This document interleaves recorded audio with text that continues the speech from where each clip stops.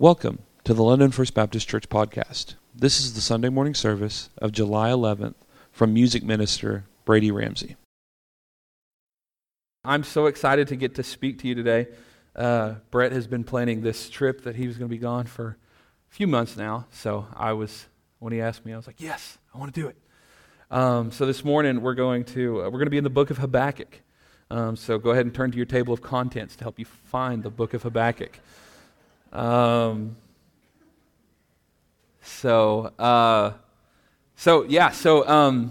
just finished 2 weeks ago our core class on the Old Testament survey, and I got to teach the themes and key ideas in all the books from Genesis to Malachi, and the Lord just laid the book of Habakkuk on my heart because it's one that I don't know that I've necessarily heard a wealth of sermons from. So, but it is a great book, and I hope you guys will see that as we look at it this morning. So, turn to the book of Habakkuk.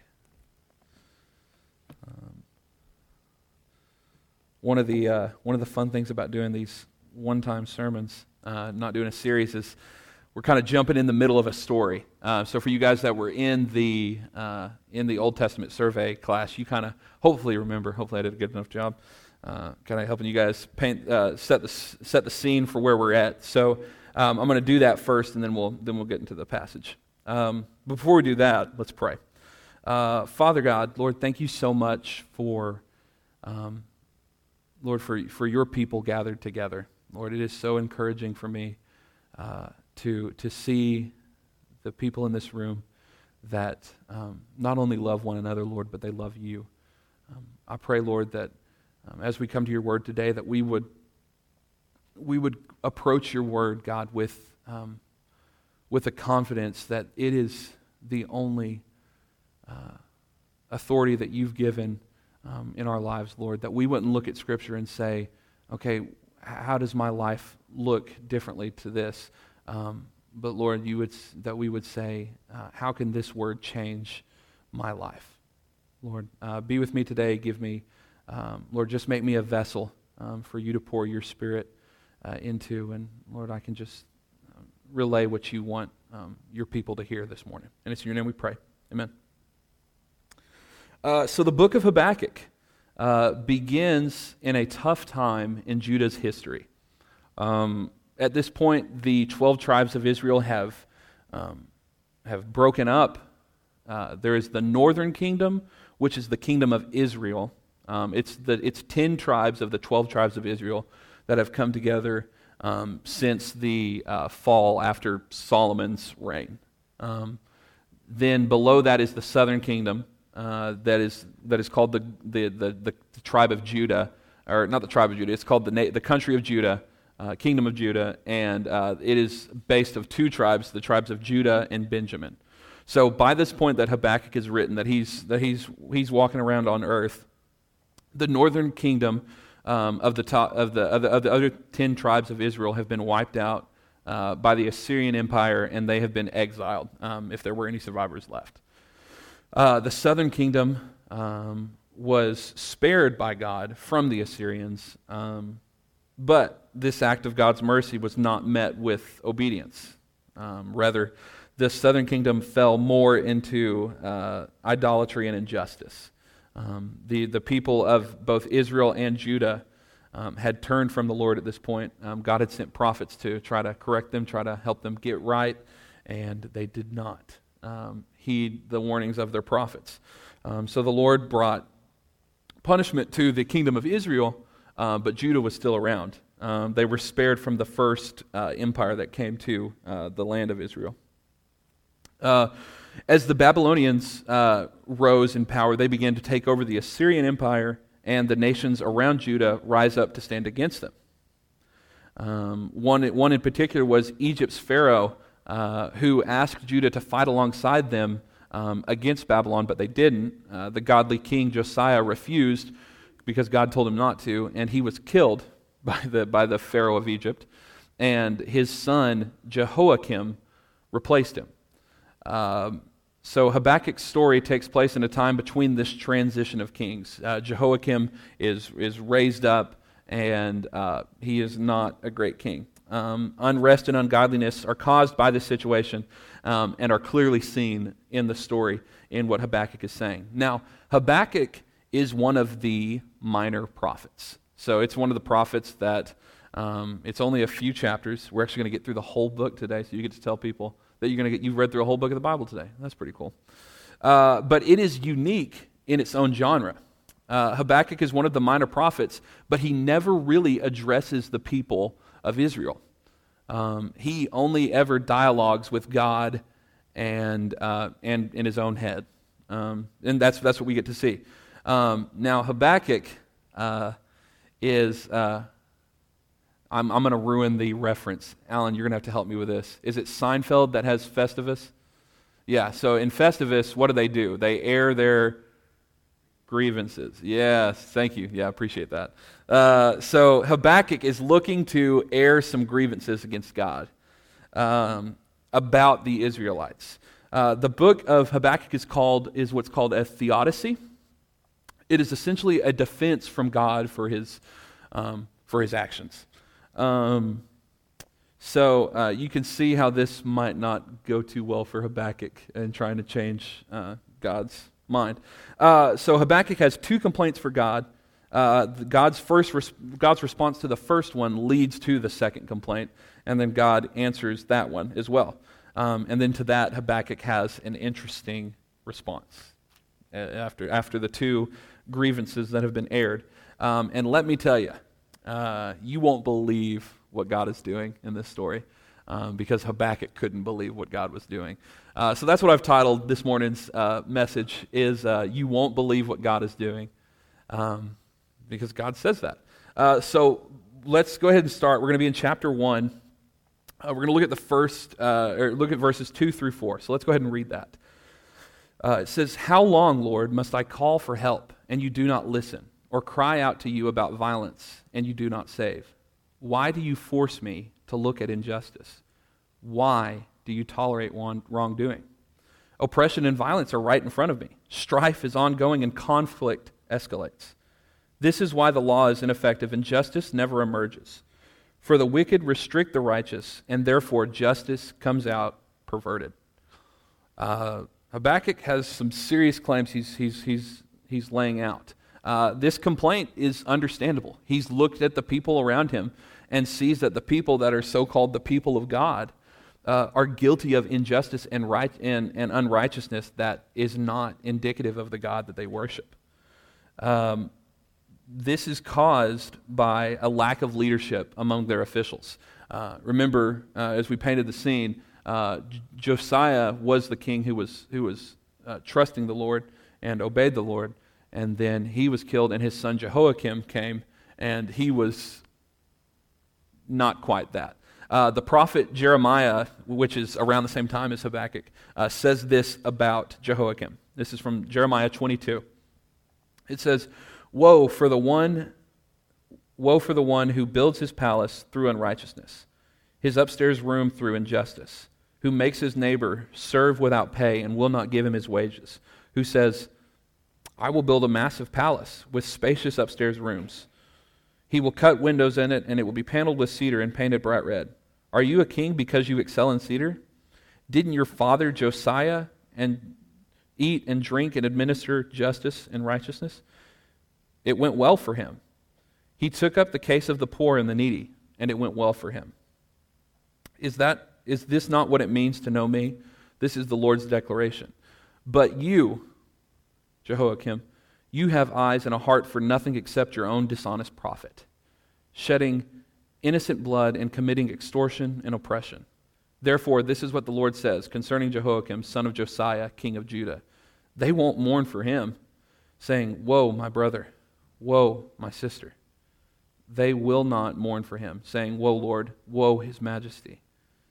He will be buried like a donkey, dragged off and thrown outside Jerusalem's gates.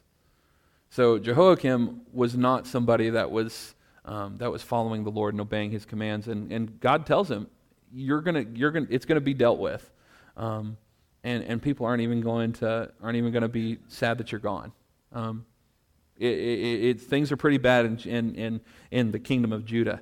And the worst part about it is that the people are just like their king. So Habakkuk says, why is this happening? God, why, if you're a God of justice, why are you letting injustice happen? If you're a God of righteousness, why do you let this unrighteousness go unpunished? He talks about oppression and violence are right there in front of him.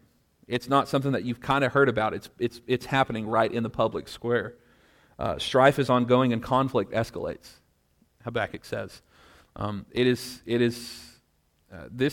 is a question that I'm sure we have asked before too.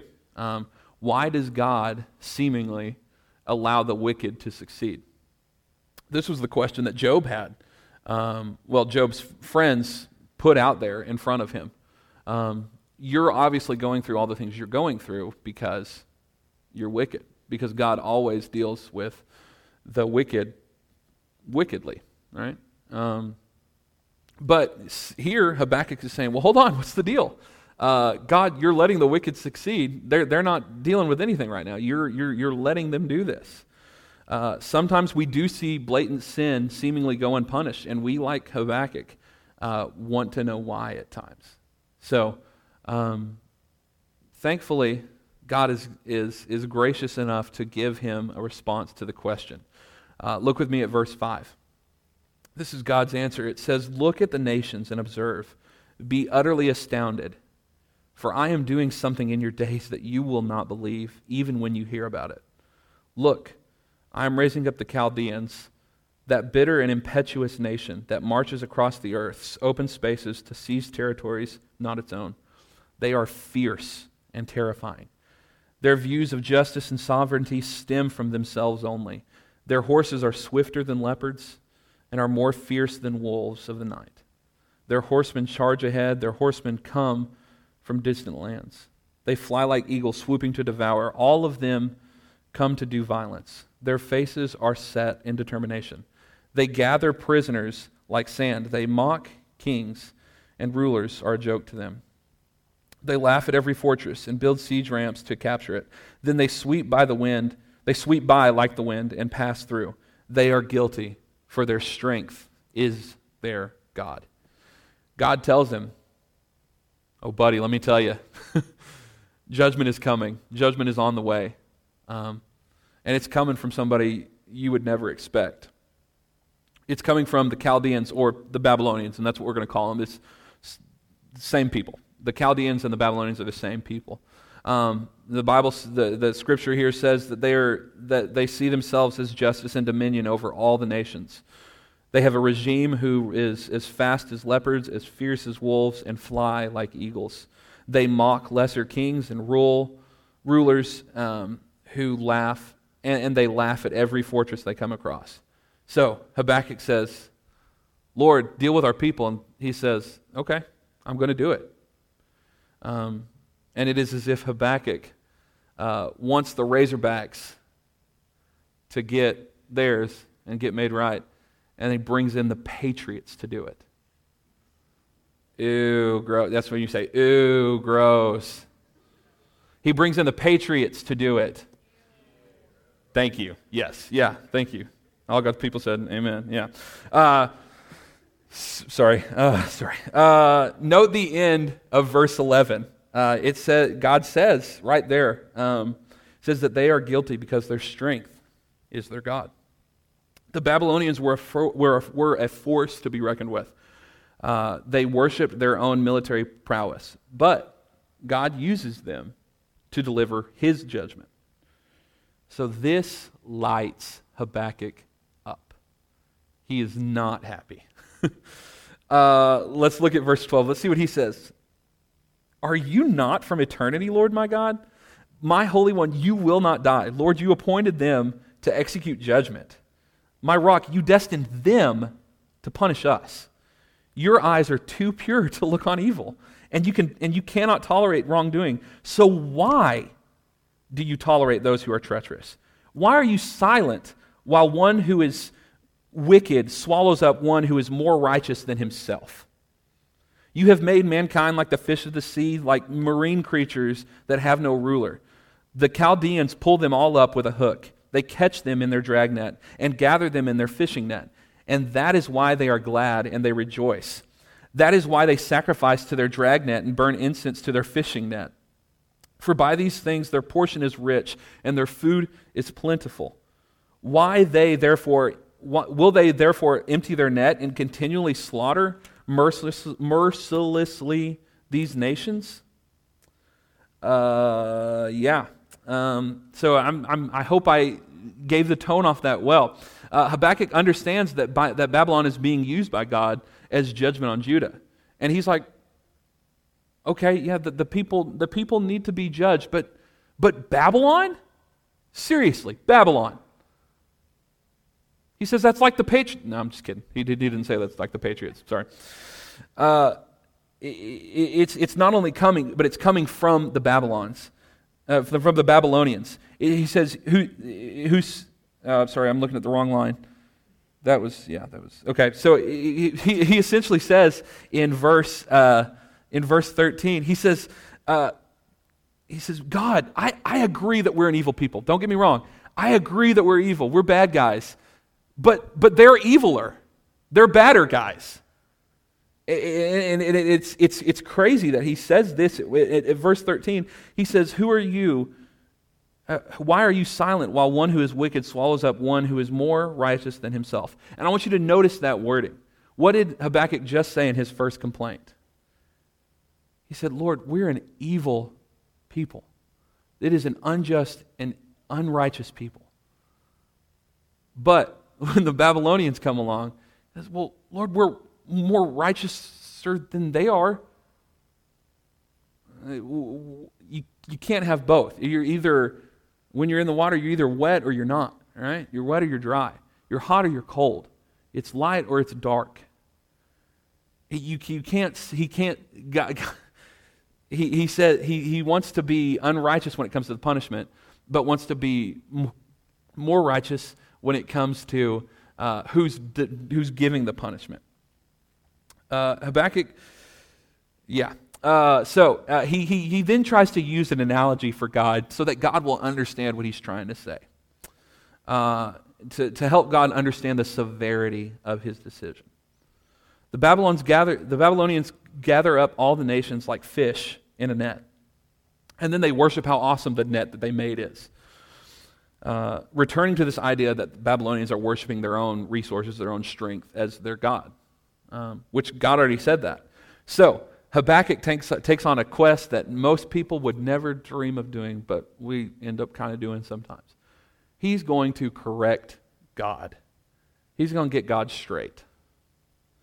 Not only that, if you look at the first verse in chapter 2, Habakkuk says, "I'm just going to stand on my guard post and station myself on the lookout tower. I will watch to see what God's going to say to me and what I should reply about my complaint." He says, "God, I agree that we're bad people, but you're going to bring the Babylonians. Explain yourself. I'm waiting." It's a dangerous place for Habakkuk to be in. Dangerous place. But how often do we try to do this same thing to God? Maybe not as out in the open as Habakkuk is being right now. Maybe not standing on our watchtower to say, "Okay, God, explain yourself." Parents, this is like your child telling you, "Hey, I know I did that wrong thing, but I just think you're not parenting very right because you're disciplining me in a way that might be a little too harsh." If I was God, I know what I'd do there.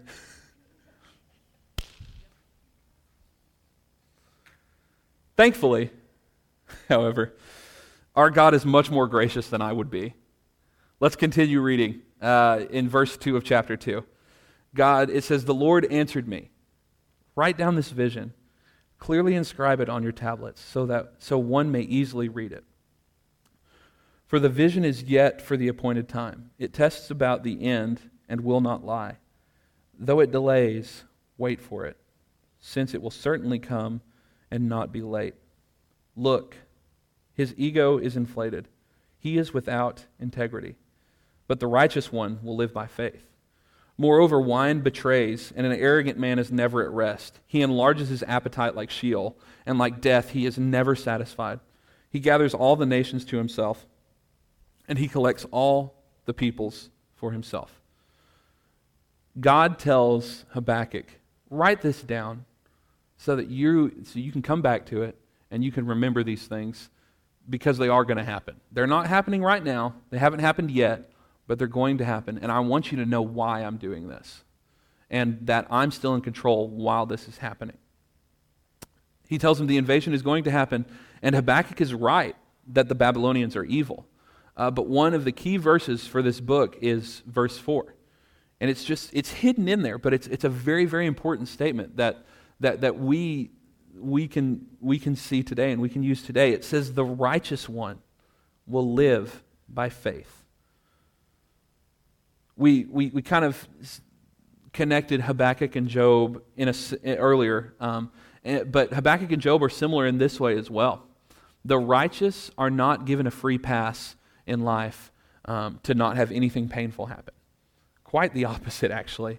Both Habakkuk and Job have been told to trust in the goodness of God. In chapter 1, God told Habakkuk that he was going to do something that Habakkuk couldn't believe, even after God said he's going to do it. And God was right. He's not going to believe what's happening. And as believers, we must trust that God is who he says he is, even when it's difficult to understand. And that happens more than we probably put out there in the open, that we don't understand what God's doing. But verse 4 in chapter 2 says that the righteous one will live by faith. And the entirety of the Christian religion, of Christianity, is based on this idea of faith. There's plenty of Old Testament scriptures that are cited in New Testament scripture. I think I read somewhere that 1 in every 7 verses in the New Testament is a quote from an Old Testament verse. This verse 4 in particular, is cited at least 3 times explicitly in the New Testament, highlighting faith's importance. Faith is believing in God, but it's more than that too. It is believing that God is who he said he is. I can believe that Jesus died on the cross for my sins, but I can also believe that he's left me here. And sometimes we've been there where we felt like God was leaving me there. David felt that way in the Psalms. He asks God outright, "Are you there?" But the righteous one shall live by faith. This, for time's sake, we won't read the rest of chapter 2. But God, after this, God shows Habakkuk that even though he is using Babylon to bring judgment to Judah, judgment will be brought against them as well. God speaks 5 woes, 5 warnings over the Babylonians' evil. He speaks a woe to their crimes of stealing property and murdering innocent lives. He speaks a woe to their greed and their covetousness, a woe to their cruelty, a woe to their revelry, a woe to false religion and idolatry. Believers, God is not blind to sin. There is nothing happening on this world that God doesn't know about. He wants us to bring our concerns to him. But Habakkuk is realizing that he's not telling God anything he didn't already know. He is in control of everything going on. I want you to look very quickly at verse 20 of chapter 2. It says the Lord, after saying all those woes and telling Habakkuk to write all this stuff down and talking about all of the evil that the Babylonians have committed and that they're going to commit, says, "But the Lord is in his holy temple.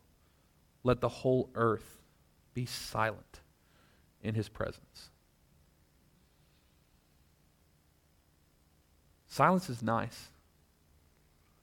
Emily and I, this morning after service, we're going on vacation.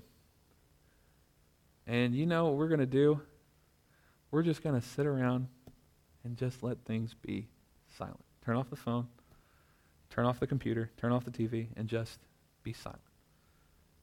There's rest and recovery in silence. And what God is telling Habakkuk here is, yeah, they're bad. Things are not good in the Babylonian Empire. And I'm still on my throne. And as a matter of fact, all these nations that you're concerned about, they're silent in my presence. The righteous shall live by faith in trusting that God has the silence of nations in his presence. Habakkuk responds in the only way appropriate after encountering the sovereignty of God. Let's read chapter 3, verse 2.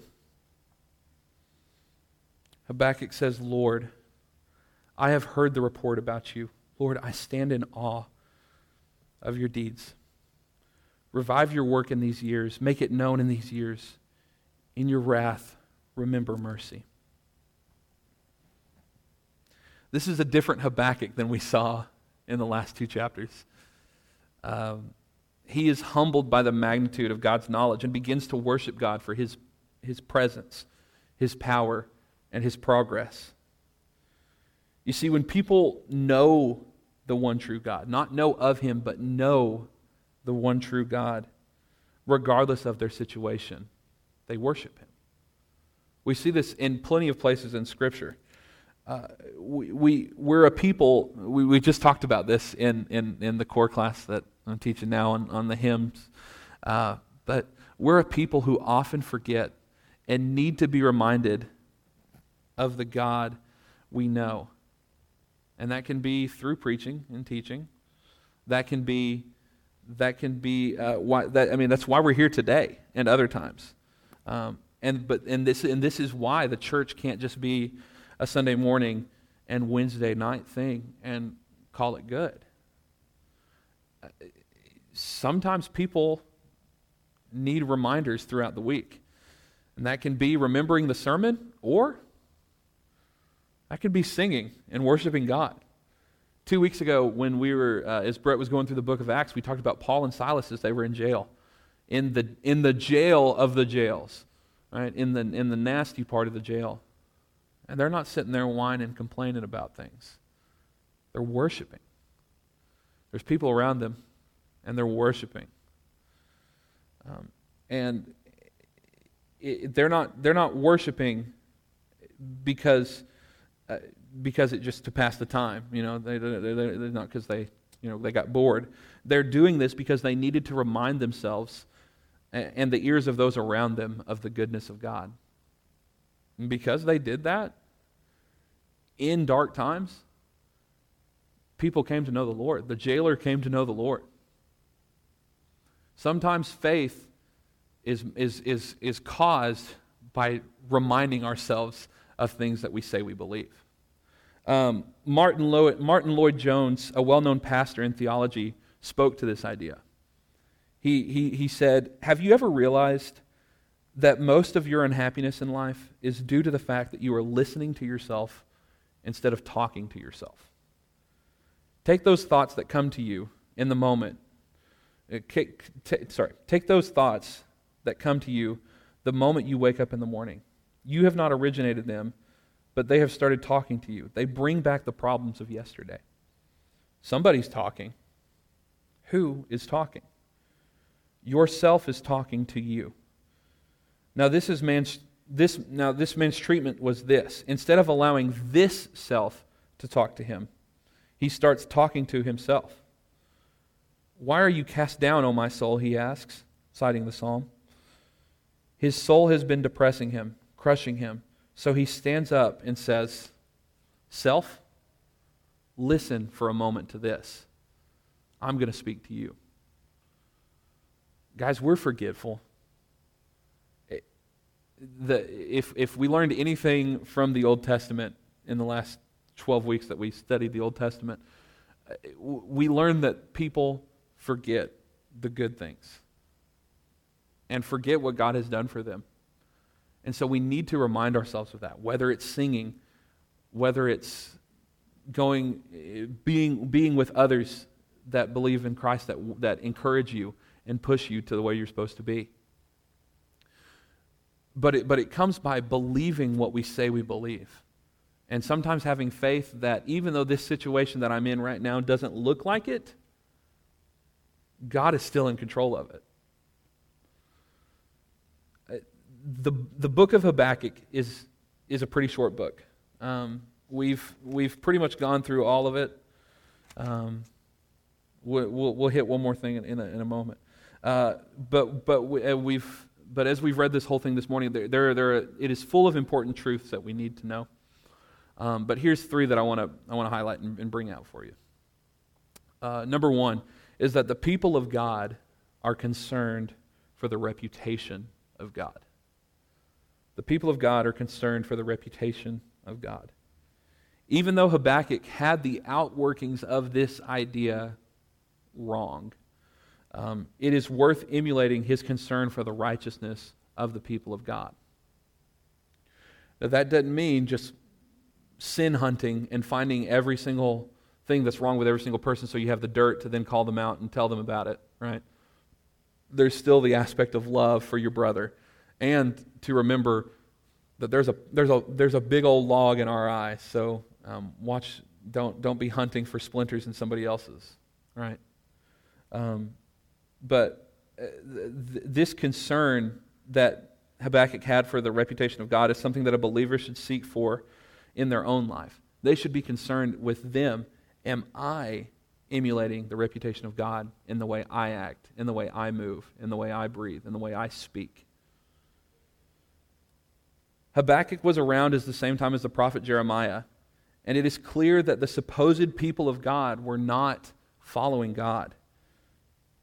In both Habakkuk and Jeremiah, we see that they are not only concerned for their that the people of God are not concerned for the reputation of God only for their own.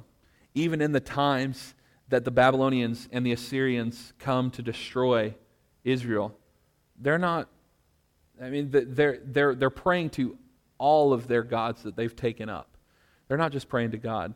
Thankfully, God has raised up prophets in this time to point the people, hey, we're doing things wrong. We need to get right. We need to do this right. And because of this, the Israelites, including Habakkuk, miss out on the hidden justice of God that is coming through the Babylonians' empire, right? Habakkuk knew that they needed to be punished. But even Habakkuk was like, oh God, that's too much. You shouldn't do that. How often are we there?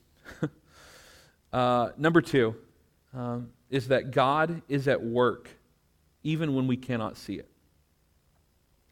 God is at work even when we cannot see it. That can be from sin in our own lives, or that can just be from forgetfulness.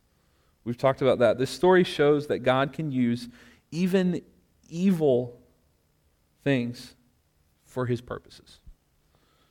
Just because things are going well doesn't mean that a heart is in the right place. There have been many situations and many relationships that looked nice on the outside, but man, were they volatile on the inside. And a lot of times we don't hear about those things until they explode, right? So just because things look like they're going well for people does not mean they are. Does not mean that they're successful in to God's standard, right? God has the power to use anything, anyone, for His purpose. That can be evil things, that can be good things. And I pray this morning that we will be the instruments of good that God uses, not the instruments of evil. But either way, God's going to use who He chooses to use because He's God, and all nations are silent in His presence. And then lastly is this idea that the righteous one shall live by faith. The Bible makes it clear that there will be times when things don't go the way that we think they should. I can think of times this morning that things didn't go the way I thought they should. But faith is recognizing and understanding that even when we don't understand what is going on, we recognize and understand that God does. This comes from a proper understanding of God's character. And through these chapters in Habakkuk and God's gracious answers.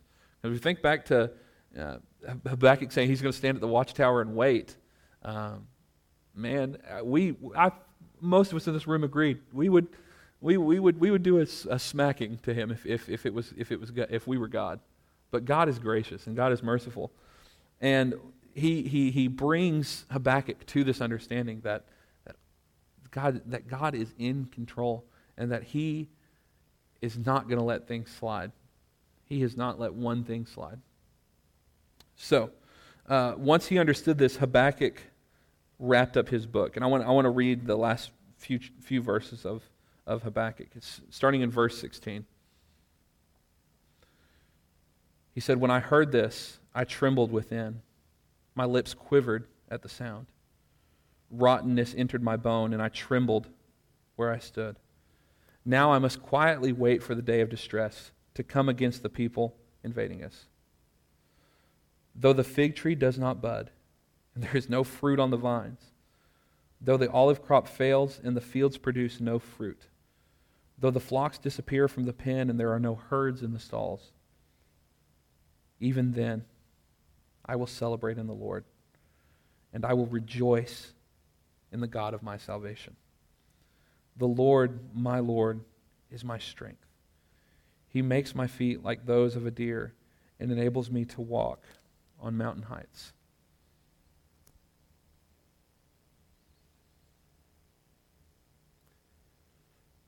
And then right there at the end, you see that it was written to be put to a song.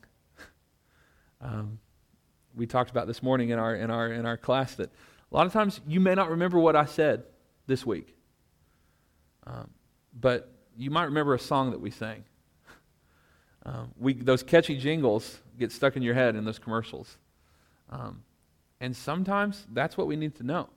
So, if you need to remember the righteous one shall live by faith, make your own little jingle for it today, and sing it as you go out. Church, following God is not going to be easy in a world that so deeply despises Him. We live in a world who loves self over righteousness, just like Judah was back then. So I pray that as we read the story of Habakkuk, we are reminded that we should be concerned for the reputation of God shown in our lives, that we should have confidence that He is at work and in control, and that we will live by faith. And I believe wholeheartedly that if we do these things, it won't matter if we can't believe what God's about to do, like He told Habakkuk he couldn't. Because we have faith that He is working things exactly to His plan. The righteous shall live by faith.